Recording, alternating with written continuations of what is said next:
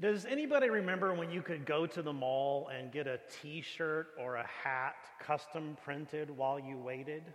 Anybody remember that? I mean, do they even make malls anymore?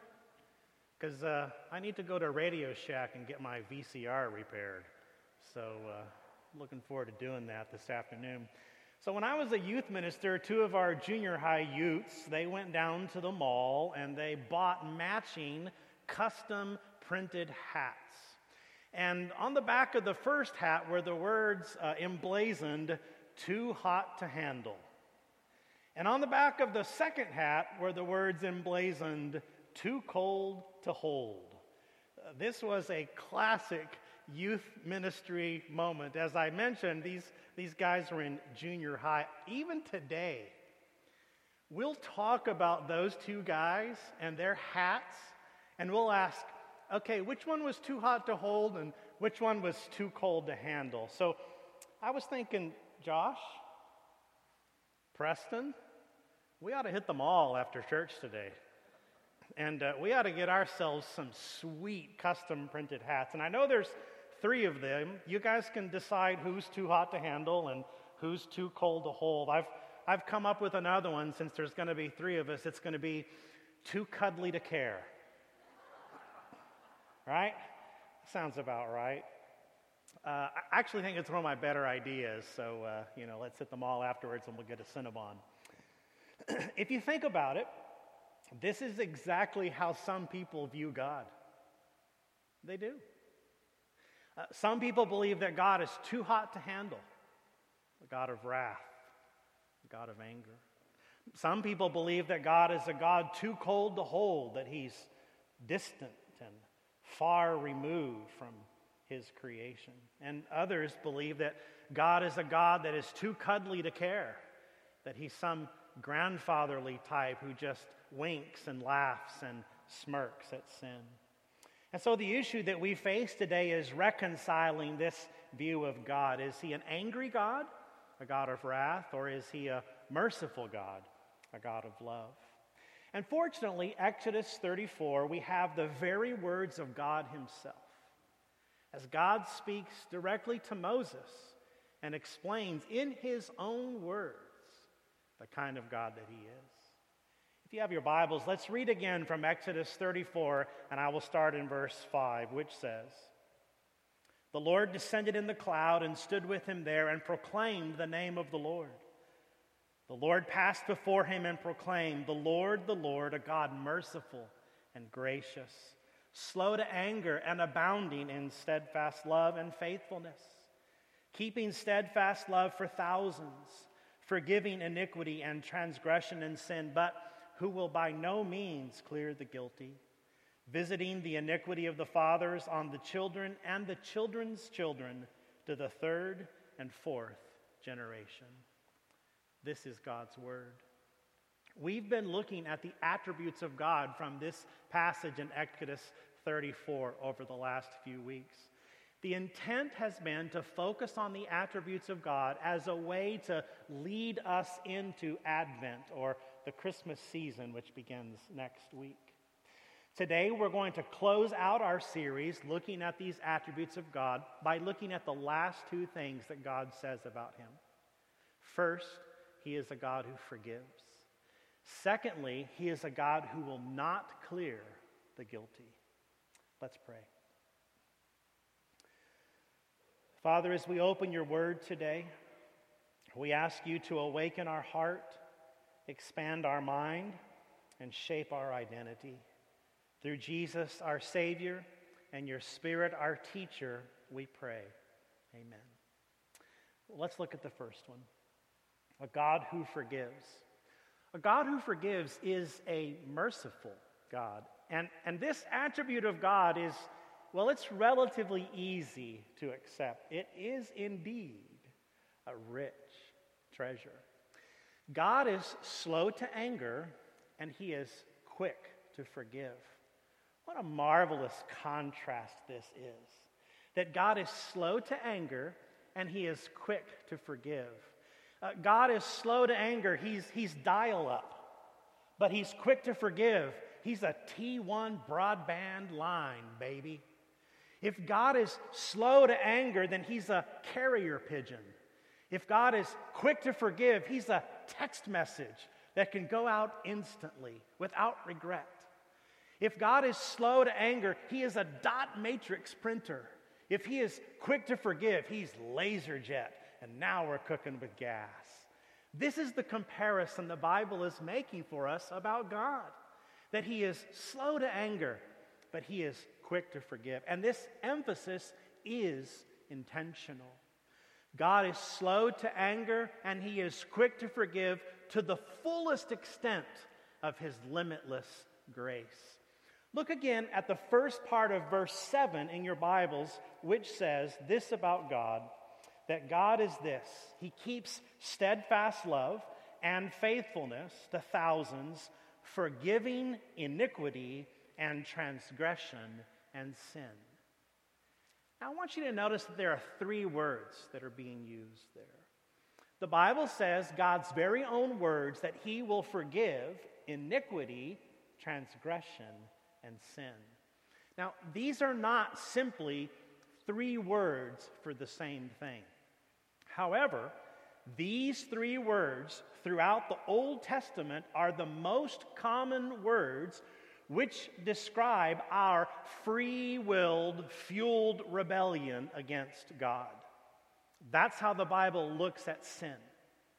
In those three ways. That sin is not just sin, it's iniquity and it's transgression, all forms. Now, the Hebrew word iniquity, what it does is it carries the idea or the implication of guilt. So in the Bible, whenever you read about guilt that comes along with sin, not how you feel, not that guilt, but the guilt that comes along with what you've done, that something has to be done with that guilt. And so in the Old Testament system, there was sacrifices given. One was specifically a guilt offering.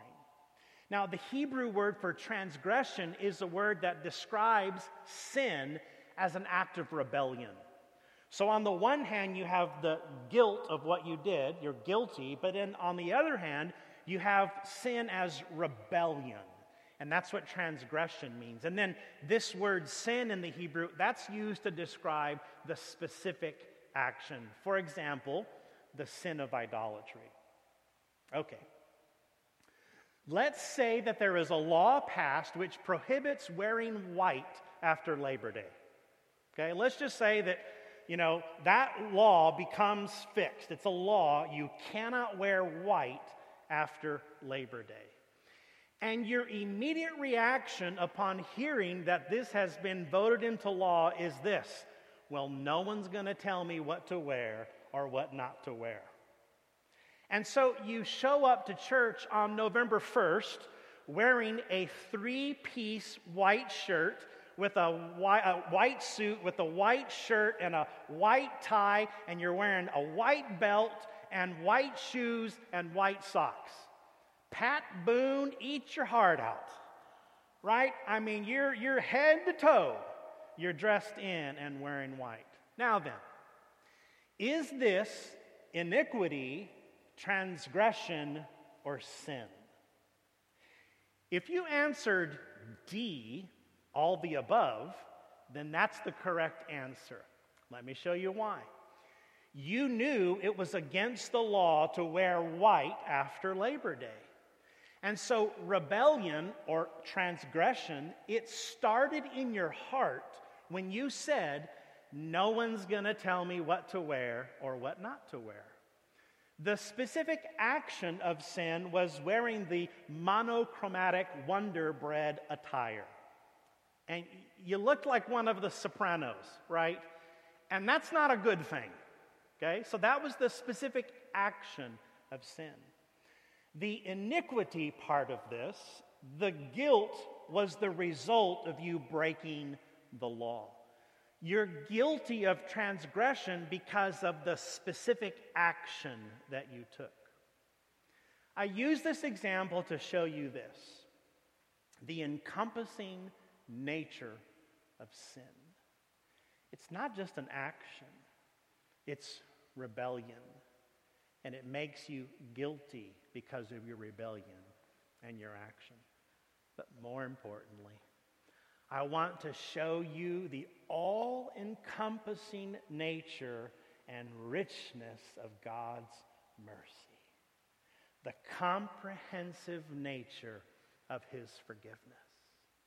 It is so wide. It is so vast that his forgiveness covers every dimension of sin, even those dimensions that we may not have even been aware of. This is what you need to know about God. He does not forgive reluctantly. He does not forgive reluctantly. No, God is the kind of God who forgives abundantly. And so, I love these words in the prophet Micah, chapter 7 and verse 18, where God is speaking, and Micah is speaking and says, "Who is a God like you?" Look at what Micah is saying. There is no other God like you, pardoning iniquity and passing over transgression for the remnant of his inheritance. Micah says, who's a God like you? You don't retain anger forever. Not only that, you're a God who delights in steadfast love. You're a God who once again will have compassion on us. You're a God, Micah says, who will tread our iniquities underfoot. You're the kind of God, Micah says, that you will take all of our sins and you will cast them into the depths of the sea. Who is like you, O Lord, my God? So, God forgives because of our sin against him. But God saves us because of his love for us. The greatest example of this is the verse that Preston shared with us this morning from Psalm 103, as far as the east is from the west, so he has removed our transgressions from us. So, the first thing that we learn in this text of Exodus 34 is that God is a God who forgives. The second thing we learn is that God is a God who will not clear the guilty. A God who forgives, then, this is a merciful God. This is a merciful God. A God who will not clear the guilty. This is a just God. And so now we're faced with this dilemma. How do we reconcile these two things? How do we reconcile these two things being perfectly true at the same time? That God is a merciful God and that God is a just God. If you have your Bibles again in Exodus 34, would you please look again at that second part of verse 7, which says, "But who will by no means clear the guilty, visiting the iniquity and transgression and sin of the fathers to the children and the children's children to the third and the fourth generation." In its own particular and peculiar way, this particular attribute of God, it's also a rich treasure. The problem is that there's a misunderstanding here. There's a misunderstanding of what God is actually saying and what he's not saying. And I want to spend just a small amount of time trying to clear up this misunderstanding.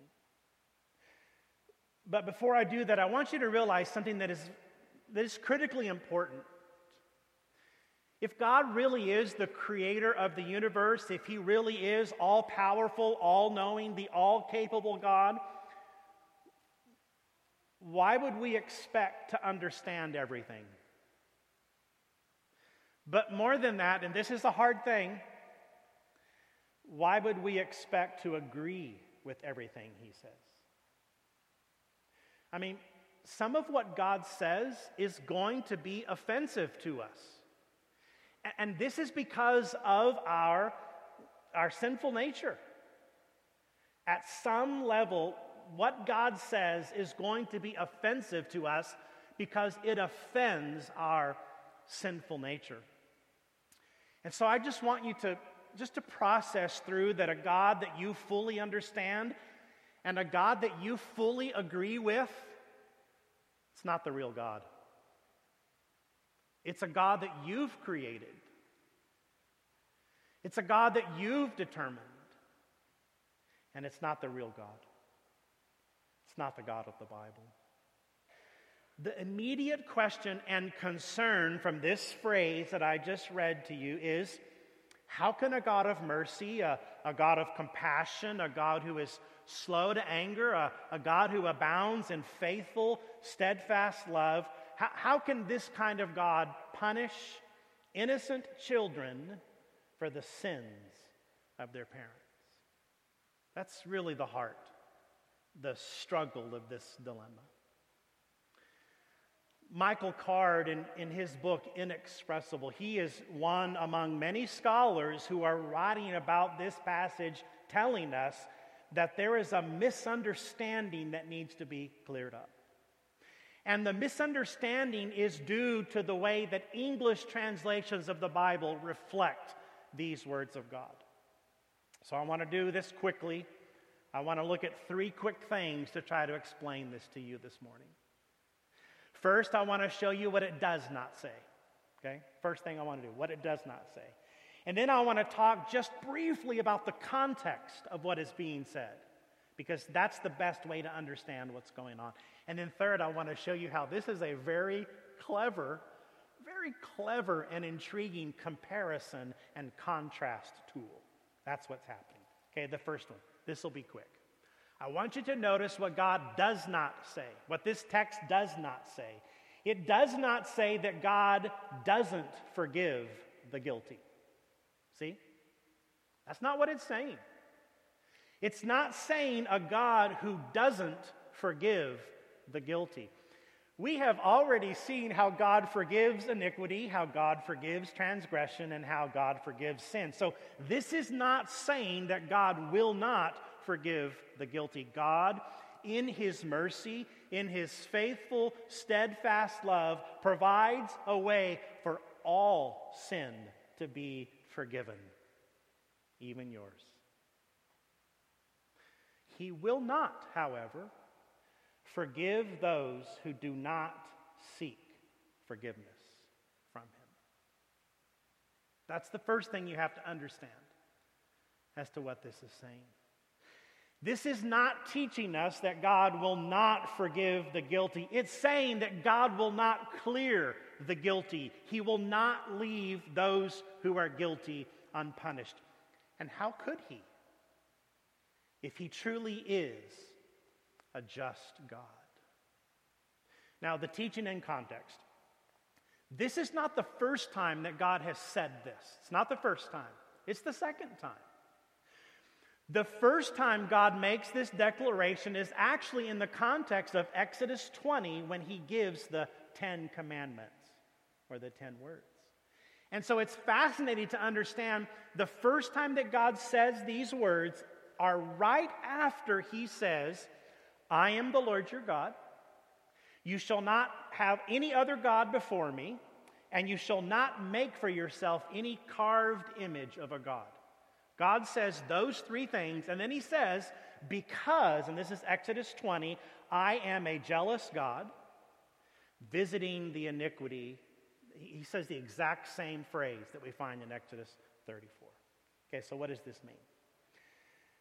In the Bible, whenever one generation abandoned God for the gods of the nations around them, this had devastating generational consequences. The basic principle is this, that children follow the lead of their parents. In other words, children are not born to be idol worshipers. Children are not born, they were not born to seek out the false gods. They followed the lead of their parents. We see this today. Children are not born racists. They follow the lead of their parents. But this does not mean that God punishes innocent children for the sins of their parents. Innocent children suffer the consequences of parental disobedience.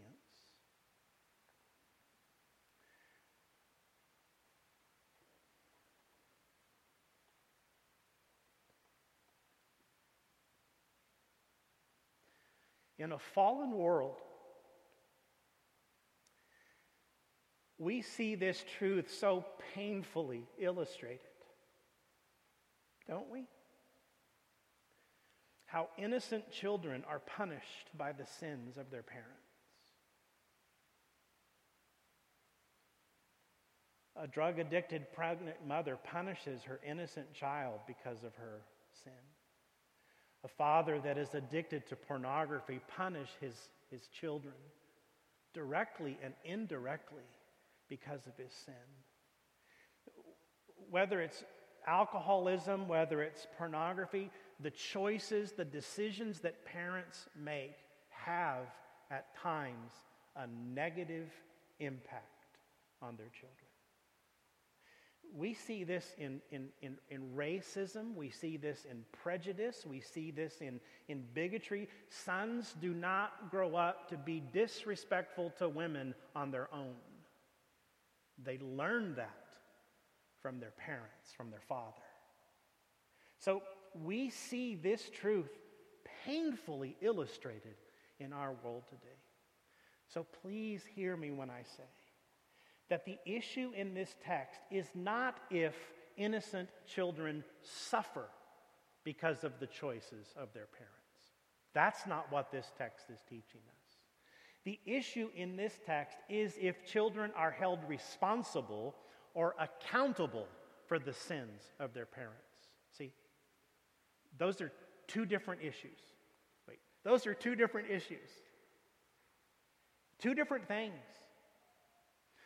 The Bible teaches us that God holds each person accountable for their individual choices. In Deuteronomy 24, God says each person will be punished or even put to death for their own sin. And so children and grandchildren are not punished by God for the sins of their forefathers. Each person receives punishment for their own sin, which is good news, I guess. Right? But see, even the people of the Bible struggled under this misconception. From generation to generation, they labored under the faulty assumption of generational retributive action or punishment. And essentially what that means is this, that I'm responsible for what my dad did, and my dad is responsible for what I did. Good luck, Dad. That's the misunderstanding or the misconception that they labored under. Listen, it gets to the point where finally God breaks in through the prophet, our mysterious friend Ezekiel, and God says this in Ezekiel 18. This is one of the most profound sections of Scripture in the Bible, where God breaks in and says, what do you mean by repeating this proverb concerning the land of Israel? And this is the proverb, that the fathers have eaten sour grapes and the children's teeth are set on edge. Think about the proverb for just a second. See, this proverb had become widespread in Judaism, and the people of God believing that children were responsible for the sins of their parents. And God comes in and says, what on earth are you doing quoting this proverb? That the fathers have eaten sour grapes, and so the children's teeth are set on edge. Now look at what the next verse says, verse 3. As I live, declares the Lord. Wow, you have to pay attention in the Bible whenever God says, as I live, declares the Lord. This proverb shall no more be used by you in Israel. You see what God's doing? He's breaking in and saying, no, I've had enough of this. That's enough. In verse 4 he says, behold, all souls are mine, the soul of the Father as well as the soul of the Son is mine. the soul whose sins shall die. Okay, this is kind of good news, right? That you're not responsible for the sins of your parents, right? And all those children are like, whoo, right? And vice versa. And now all the parents are like, whoo, right? Can you imagine if your parents posted the kind of things that you've posted on Insta Twitter book? I mean, can you imagine, right? And for those of you out there who, your parents do post such things, our heartfelt and sincerest apologies. You know, we'd ban them too if we could. This all comes to a head with my good dear friend, Rabbi Joseph Telushkin, who explains it this way. Judaism understands this to mean that God will punish only those who persist in committing the same evils as did their parents and other ancestors. See? So that each person is subject to God's punishment individually when persisting in rebellion. Okay, I know that was a long point, and I'm sorry, but we just had to work through it. I wanted to bring chocolate to you or something, some kind of candy, and give it to you today for sitting through that. So let me just say thank you for your patience. I appreciate it. There's some gospel sweetness coming in just a second. But one more point. This also shows by comparison a wonderful contrasting paradox. In this declaration by God, we see two truths greatly at work. That God is a God of mercy and love, but there is a reality of punishment. We see those two things. We're face to face with those. Punishing those who persist in evil, though, this is often used to support this myopic view that God is only a God of wrath, and it's just not true. As I mentioned, both, and Gary, could you go back to that slide? Exodus 20 and Exodus 34, they both say the same thing, but in different orders. See, on the one hand, you have Exodus 20, and it talks about visiting the iniquity, children, all that, and then you said, but showing steadfast. And then in Exodus 34, when God repeats this words, he just changes the order, keeping steadfast love, but also punishing. Now, what does this mean? It means that regardless of the order, the two clauses, the two concepts, they have to go together. You have to put them together. You can't quote one or camp in one without looking to the other one as well. You can't pick too hot to handle or too cuddly to care. You can't choose one of those. God is a lover and a judge. He's both. God is a lover who loves with fierce and faithful love. But he's also a judge who punishes with faithful and fierce love. See, one without the other makes no sense whatsoever. It just doesn't make any sense. To just say that God is a lover without God as a judge, that's just nonsense. Save that for the Hallmark Channel. To say that God is a judge without God being a lover, that's just meaningless as well. And so this phrase in Exodus 34:7, if you look at it again, that he shows steadfast love to thousands, oh my goodness, this is a true gem. This really is a rich treasure. In Hebrew, the phrase literally means keeping steadfast love to the 1,000th generation. See? That's what that Hebrew word means, and it's used like that in other places. I don't know why they didn't translate it like that here, but that's what that Hebrew word means. So look at this comparison and contrast. God may, because he is just, punish or demand punishment, but to only 3 to 4 generations. Some translators even say that just means one household. But you look at God's steadfast love, and he shows it to thousands of generations. See? It's comparison.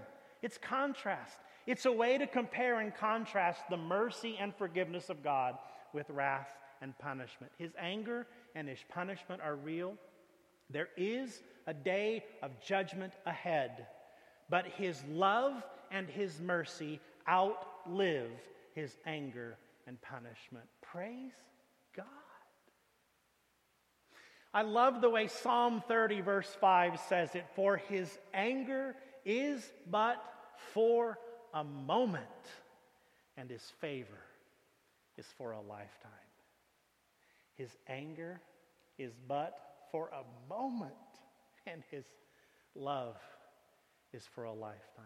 Okay, let's wrap up by asking this question. How can God forgive sin and not clear the guilty?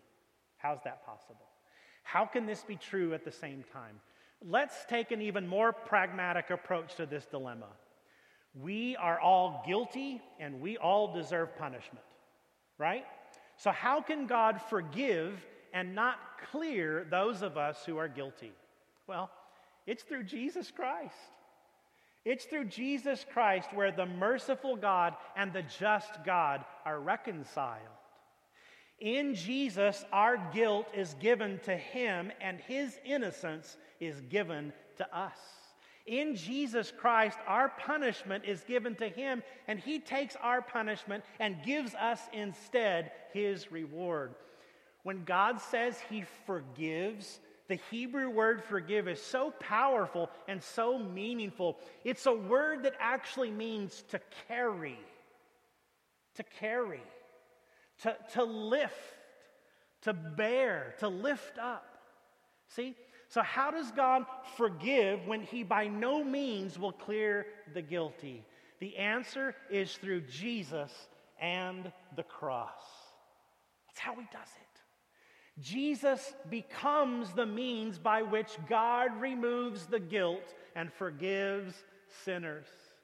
On the cross, Jesus is lifted up so that our sins may be taken away. Jesus carried his own cross so that he could carry our sins far away. Jesus bears our sin on the cross so that we might bear the name of the Lord, a God who forgives. The weight of sin, the load we carried, we no longer carry, because Jesus Christ carries it for us. Martin Luther said it this way: simul justus et peccator. That's for you, Josh. Which means a sinner and justified at the same time. Praise God. Praise God for his just nature. And praise God for his mercy. In one sense, we are sinners. But in another sense, because of Jesus Christ, we are justified. Those two things are true at the same time. And this is the heart of the gospel. It's the heart of the gospel. That we receive the righteousness of Jesus, and Jesus receives our unrighteousness. When I was a youth minister, one of our most favorite songs to sing was this: He paid a debt that he did not owe. I owed a debt that he could not pay. I could not pay. I needed someone to wash my sins away. And now I sing a brand new song, Amazing Grace. Christ Jesus paid the debt that I could never pay. Let's pray. Father, oh Father, may your mercy and your steadfast love be so real that others will say yes to you. May our lives that we lead because of the salvation that we've received, may it draw others to say yes to you. So we say in this time of thanksgiving, Lord, thank you for Jesus. Thank you for the cross.